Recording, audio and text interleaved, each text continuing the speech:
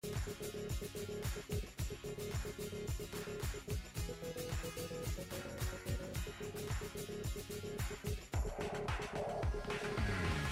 in November, we reported on the most popular phishing techniques in our Tackling Phishing blog. A few months on, and unsurprisingly, phishing threats have not gone away. Today we take a deeper dive into one of the most prevalent techniques used by phishing actors, email spoofing. Practitioners and offenders should stay tuned to learn more about how attackers go about spoofing emails and how measures such as SPF, DMARC and DKIM can be used to reduce your phishing risks. All this to come on today's Shadow Talk. Hello and welcome to another episode of Shadow Talk. Joining me, Rafael Amao. Today we have Senior Security Engineer Simon Hall. Hey Simon, thanks for joining. Hey Raf, how you doing? Very good. Now Simon specifically is on the show today to discuss the issue of email spoofing, which is something he knows a few things about. We recently published an extended practitioner's guide to email spoofing, which followed on from the Tackling Phishing research we put out in December last year. Now in this blog, Simon broke down exactly what email spoofing is, how it's used by attackers, and then we have some tips on how email controls such as SPF, DMARC and DKIM can be used to combat spoofers. We'll go through each of these in a bit more detail as the talk develops today, particularly so you can try and implement them in your own organization if you haven't already. So to start it all off, Simon, what exactly is email spoofing? So email spoofing is a technique where attackers are able to create an email, but instead of using a email domain they control, they're able to actually specify a domain for any organization they want out there. So for instance, if you've got example.com, the attacker doesn't own that domain or they're unable to send emails directly from it. But if they have an email server or access to an SMTP server, they're able to create an email with that example.com as the sender email address. And then they're able to send an email to wherever they like with that particular sender that they've spoofed. This technique is really easy to achieve as an attacker. I mean, all you need to be able to do is create your own SMTP service or find an open SMTP service out there on the internet and then specify a few commands, just a handful of commands, and you're able to send an email from whomever you like to whoever you like. So it's actually a really simple technique. So just to simplify even more, I receive an email that says from someone at digitalshadows.com, but if this is an email spoof, that sender actually doesn't own or have control over the digitalshadows.com email server, right? Yeah, exactly. So when it comes down to it, an email is actually, when it's sent from an SMTP server, which is the main server for sending emails generally, the actual sender can be specified by whoever connects to that server. So whether it's a server connecting to another server to actually specify that sender, or whether it's an attacker using telnet, like an old school technique, to connect to an SMTP server and then just specifying a particular header, the from header, and you can basically specify whatever email domain you like and whatever local part of the email you like. So you can have simon.hall@digitalshadows.com, but sending from a mail server in Russia. So is that a design flaw? Is that an oversight on SMTP? So like simple mail transfer protocol on the server, or is it? Are attackers just? Yeah, it's not an oversight. I mean, the kind of a whole premise of the spoofing was a legitimate use back in the day. Like, so SMTP has been around from a long time, like from the 80s, the initial RFC. But initially, you never really knew where that mail was going to come from. So people could send emails from any organisation, any university they're at, for a given domain, and that was kind of part of the design. And as time's gone along, everyone's become heavily reliant on SMTP or in email protocols in general, and it hasn't really been re-implemented. There was no requirement for security initially. There was no really no thought about security. It wasn't really a concern back then, and it's like a lot of these legacy protocols. It wasn't really an issue. They didn't think people were going to be able to misuse it when it comes, 20 years later. Is there currently a legitimate use case for email spoofing, or is it mainly something that malicious actors engage in? Well, You can look at it as spoofing, but when you look at third-party marketing services, they're sending an email on your behalf from one of their mail servers. So technically, that is actually spoofing.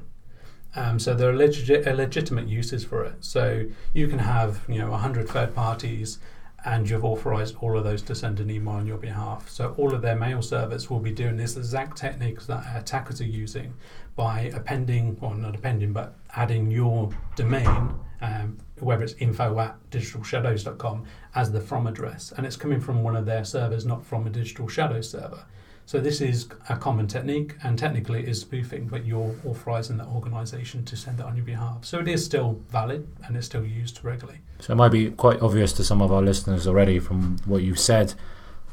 How can email spoofing be used by an attacker to perform an attack? What type of things can they do with email spoofing? What are the possibilities out there for them? Yeah, so there's a lot of uses for it. So why use email spoofing over other methods? So it's a lot easier than the alternatives. For instance, if an attacker wants to send a malicious email with an attachment, for instance, to try and target your organization, there's a couple of routes they could go through.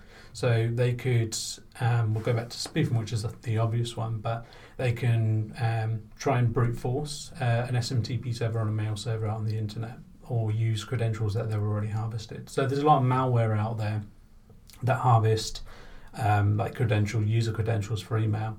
So you may find some campaigns are actually sending from a legitimate email, but that's where they've acquired credentials from a breach, or they've acquired email credentials through brute force or whatever else. But this is quite in-depth to get to that point. And they've got to find the credentials, got to buy the credentials, and they've got to go through that whole process of compromising an email account. So that wouldn't be an email spoof if they've actually managed to get into that server and sending legitimately from there, or maliciously, but legitimately they're sending from that server. This is it. So this is an email compromise, and they use that. And we see that in so many campaigns, they still use this technique because the credentials are out there, as we've seen in many campaigns. But that's a lot more complicated to go through, and there's a lot more steps. But when it comes down to spoofing, it's a lot easier. They only have to identify an SMTP server somewhere, or create their own where they can actually send that email from. So what they would use this for is, say, I want to target an individual within Digital Shadows. So let's take business email compromise. Like everyone's heard of that. You've had a CEO of an organization messaging someone in finance to say, could you transfer this money or these Amazon vouchers to whomever? If you use the spoofed email for this, it's a lot more convincing. So if I spoofed, CEO of an organization to another member within the same organization, it's a lot more convincing than if I used a Gmail account from a compromised account, or whether I've created a random Gmail account for this attack. So spoofing has a lot of benefits over that. So you can actually convince people more. It's more of a lure for these attacks. We were talking beforehand, and it feeds into some other recent research that we've done. So we talked about last week how the Photon team here at Digital Shadows, we published our new extortion paper, A Tale of Epic Extortions, which you can find on the Digital Shadows website. Now, email spoofing was a feature of those extortion campaigns, at least the sample that we looked at. Yeah. So how exactly were sextortionists using email spoofing techniques? So that was an interesting one. So the sextortion and the extortion campaigns in general used it as a piece of context to say, well, some of the campaigns said they had a password, but they'd also say the additional piece of evidence other than the password that I have access to your system is that I'm also sending this email to you from your own email account. So they used that spoof of the from address being the same as the to address to actually be a piece of their context, a piece of their evidence to say that they have access to the individual system, which is quite clever in a way. But I guess it moves us on to some of the kind of more risky things behind using spoofing, which is quite interesting. They will lower their chance of success by using the spoofed email address as well.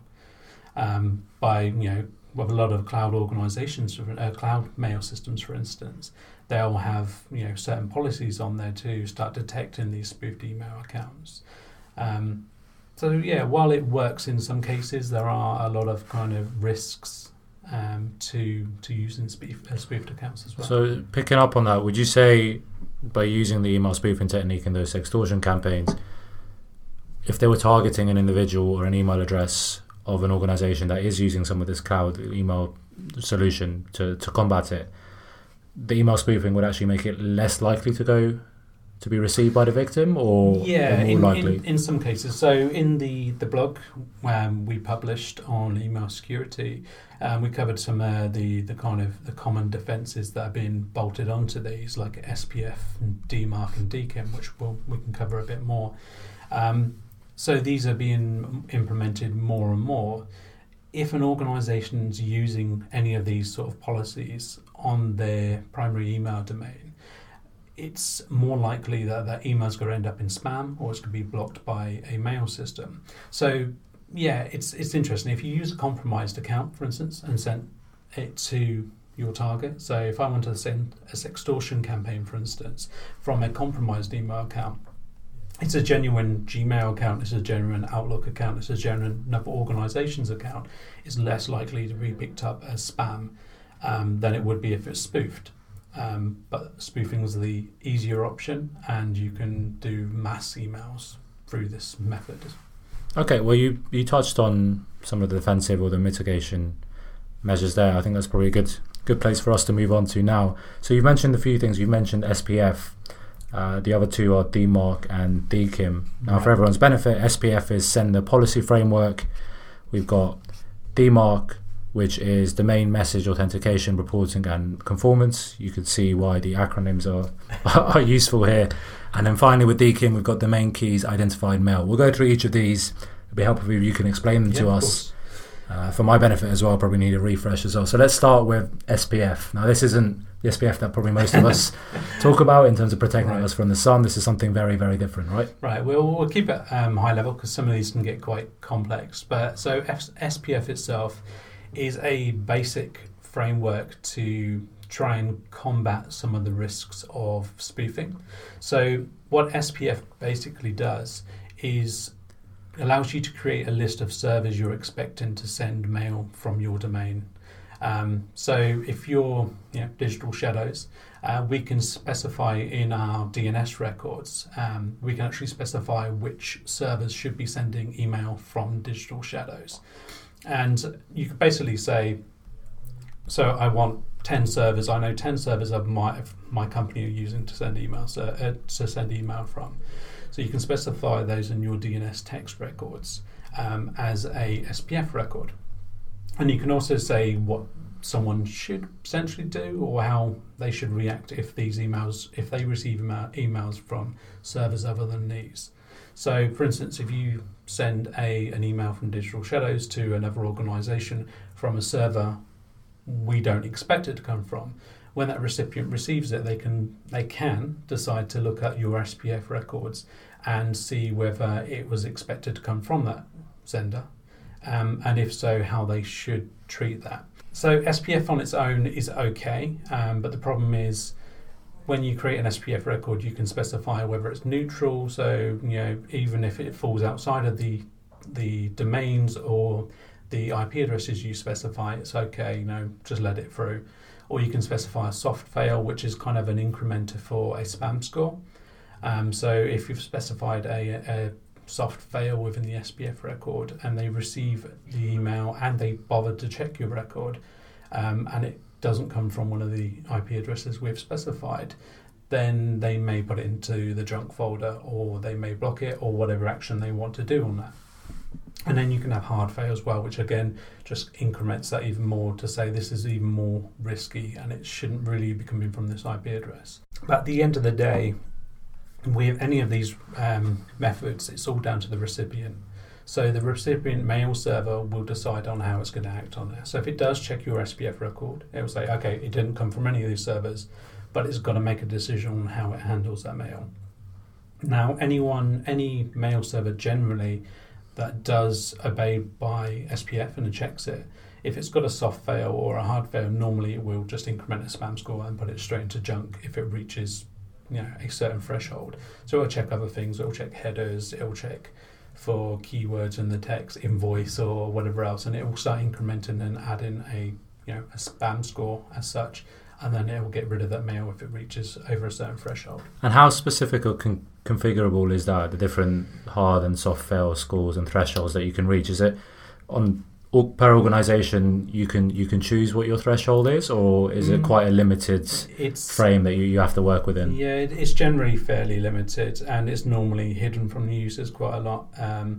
So I know a lot of the cloud providers and stuff like that, they provide some methods for kind of thresholds for spam likelihoodness, but in most cases that's kind of hidden. So with SPF, if it's a hard fail or soft fail, quite often it will just get junked.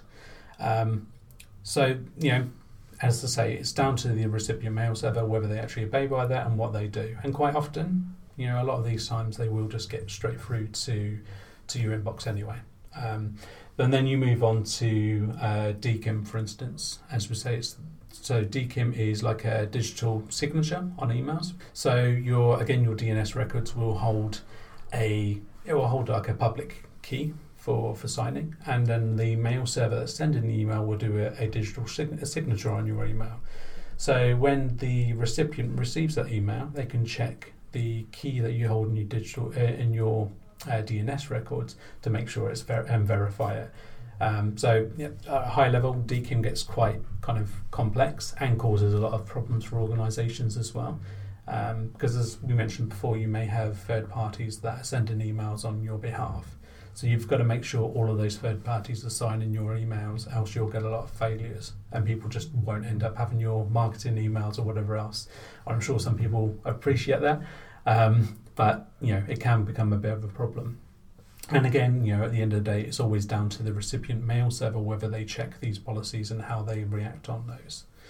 And then you have DMARC, which is kind of, and to say it's basically a reporting policy and also a policy to help the recipient mail server decide on how they're going to take action on something. So with SPF, you can specify whether it's a hard fail or a soft fail, and this kind of increments the spam score. It still doesn't tell the recipient mail server what they should do that. So, it may increment the spam score and it may go into a spam folder, but it doesn't say you should get rid of this. If it doesn't come from these IP addresses, you should just bin this email, or you should tell us. So with DMARC, you can actually specify a policy. So you can say if either DKIM or SPF fails, or just one, whichever you're using, then you should take this action. So you can quarantine the emails, you can stick it into quarantine, and then you can do further investigations. You should reject the email and just bin it, or you can have like an empty neutral policy so the email will just pass through, which may seem a bit pointless, but DMARC also has a reporting option as well. So you can specify email or one or more email addresses for reports to go to. So if a SPF or DKIM policy fails, with DMARC you can actually specify an email address for reports to be sent to. So it will give your organization a view of people trying to spoof your email domain. So there's a couple of different policies you can do in there. You can do like the aggregate reports, which are a general report that just says, okay, you've had X amount of failures that could be spoofs or whatever else within a 24-hour period, let's say. Or you can have forensics reports, which will actually give you more details. Again, depending on the recipient mail servers, whether they obey by these and whether they want to send you information. But they can actually give you details of how many times they've failed, why they failed, and information about the emails in general. So you can actually get a bit of more of a kind of forensic report about people trying to spoof your organisation, which can be really useful. So you're a member of our internal security team here. You deal with these. You're obviously interested in this reporting feature that DMARC provides. So going on what you've just said that it can provide you, what would you then do with that type of information, that forensic information? I think it's one of these things. It depends on your organisation and kind of how you interact with your end users. Do you have a massive end user base? So if you're seeing this information, you've got a forensics report, and you can actually potentially identify a particular campaign that's going up. You may want to then use social media or direct emails to your clients to say, okay, we're being spoofed. And you'll see this with banks quite a lot. So if they may have it in the media, they're seeing that they're being spoofed, HSBC, whoever else, you often get emails from to say, there's a high amount of phishing or something going on with our domain, people trying to spoof not necessarily their email domain, but the content of their emails to kind of convince people to go and enter their credit card information, their debit card information into a site.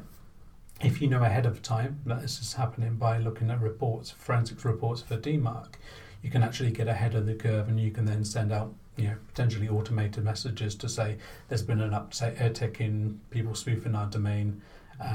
So be extra vigilant, and kind of these are what you should do if you receive a phishing email. So the sense I'm getting here is that individually maybe there's a lot of limitations to each of these measures or solutions. For sure. So you're saying in an ideal world you should use all three at once, or is 2 out of 3 okay? Yeah, I think, again, it depends on your organisation, the skill levels that you have internally as well. As I say, DKIM can be quite tricky to implement, especially if you're using a lot of third parties to send your information. If you've literally got one email sender, then it's probably easier to implement something like DKIM. But so it does, I guess, depend on the maturity of your organisation and the skill levels in-house, whether you should implement all three. And I think, any one of these kind of things, whether it's SPF or DKIM, just implementing one of these could give you, especially if you're using DMARC as well, give you a better visibility of what's going on with spoofing for your organisation, but also it could protect your own kind of internal staff more, and also the reputation of your organisation as well. I guess we should warn against overconfidence as well. So even if you're mature enough to implement all three, that's not a surefire solution, right? No, of course not. So it's quite interesting. Something I kind of come across during the research that really baffled me was some cloud providers. They provide you the option of doing trusted senders. So if you specify yourself as a trusted sender, which people think, okay, it's my domain, I'm a trusted sender. The minute you specify yourself, your own email domain as a trusted sender, it negates with a lot of cloud providers, or some in particular, it will negate those policies. So if someone was from an external server that you don't know was to send a spoofed email from your domain to your domain, and you've enabled your domain as a trusted sender, that will just fly through and end up in the inbox of one of your staff members. So it kind of makes that level of business email compromise and a whole lot worse, because they can spoof your domain. It's trusted. It gets rid of all of those policies, and the whole point of them are there to protect you. So if you've accidentally or for some reason, legitimately added your own domain as a trusted sender, then these just won't work.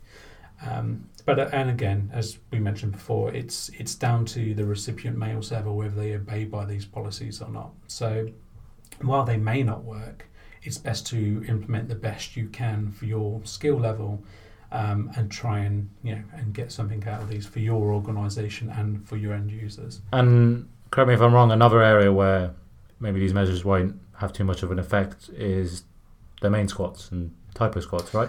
Right, of course. I mean, this is one of those things that they're generally more targeted though. So when we look at spoofed emails, as I say, it's risky. They can quite often get blocked. And this is one of the benefits of using compromised accounts, because you're less likely to have it blocked. But it comes down to typo squats. These are not normally used for mass mail spam or whatever else. These are generally more targeted because there's a lot more effort that has to go into it. So they have to acquire a domain, they have to set up and stand up mail servers, they have to do all the DNS configuration, they have to pay for all of this, and they have to cover the tracks in the same process. So it's a lot more targeted. So while these policies won't protect you against that, it's a sort of different area in total. So the SPF is more likely to protect you, SPF, DMARC and DKIM more likely to protect you and your end users from mass mail spam or mass phishing campaigns. Whereas, there's a lot less defensive measures against typo squats in domains, for instance, or domain squats. So, this is where someone takes digital shadows and removes a letter or replaces a letter to make it look like yourself. To make it look like to make it look like the legitimate domain. This is a lot more difficult to protect against, but if you're using more mature email providers and security systems, they allow you to do impersonation policies and all sorts of policies that will actually allow you to easily detect those changes in domain. So you can specify if you know which third parties you're using, you can specify a particular third party domain and the exact domain that it should be coming from. And if that kind of variates, then you can have a policy taken into account.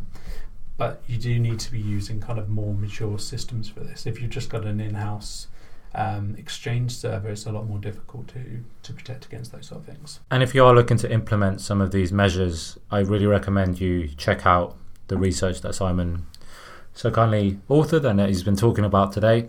It's available on the Digital Shadows website. It's called A Security Practitioner's Guide to Email Spoofing and Risk Reduction. Very helpfully, it's got a load of screenshots as well as a step-by-step process for certain elements of implementing these different measures. So really practical and useful tool, I think, for defenders and organizations trying to combat some of these threats. Now, Simon, coming up to the end of the show, discussed a lot today.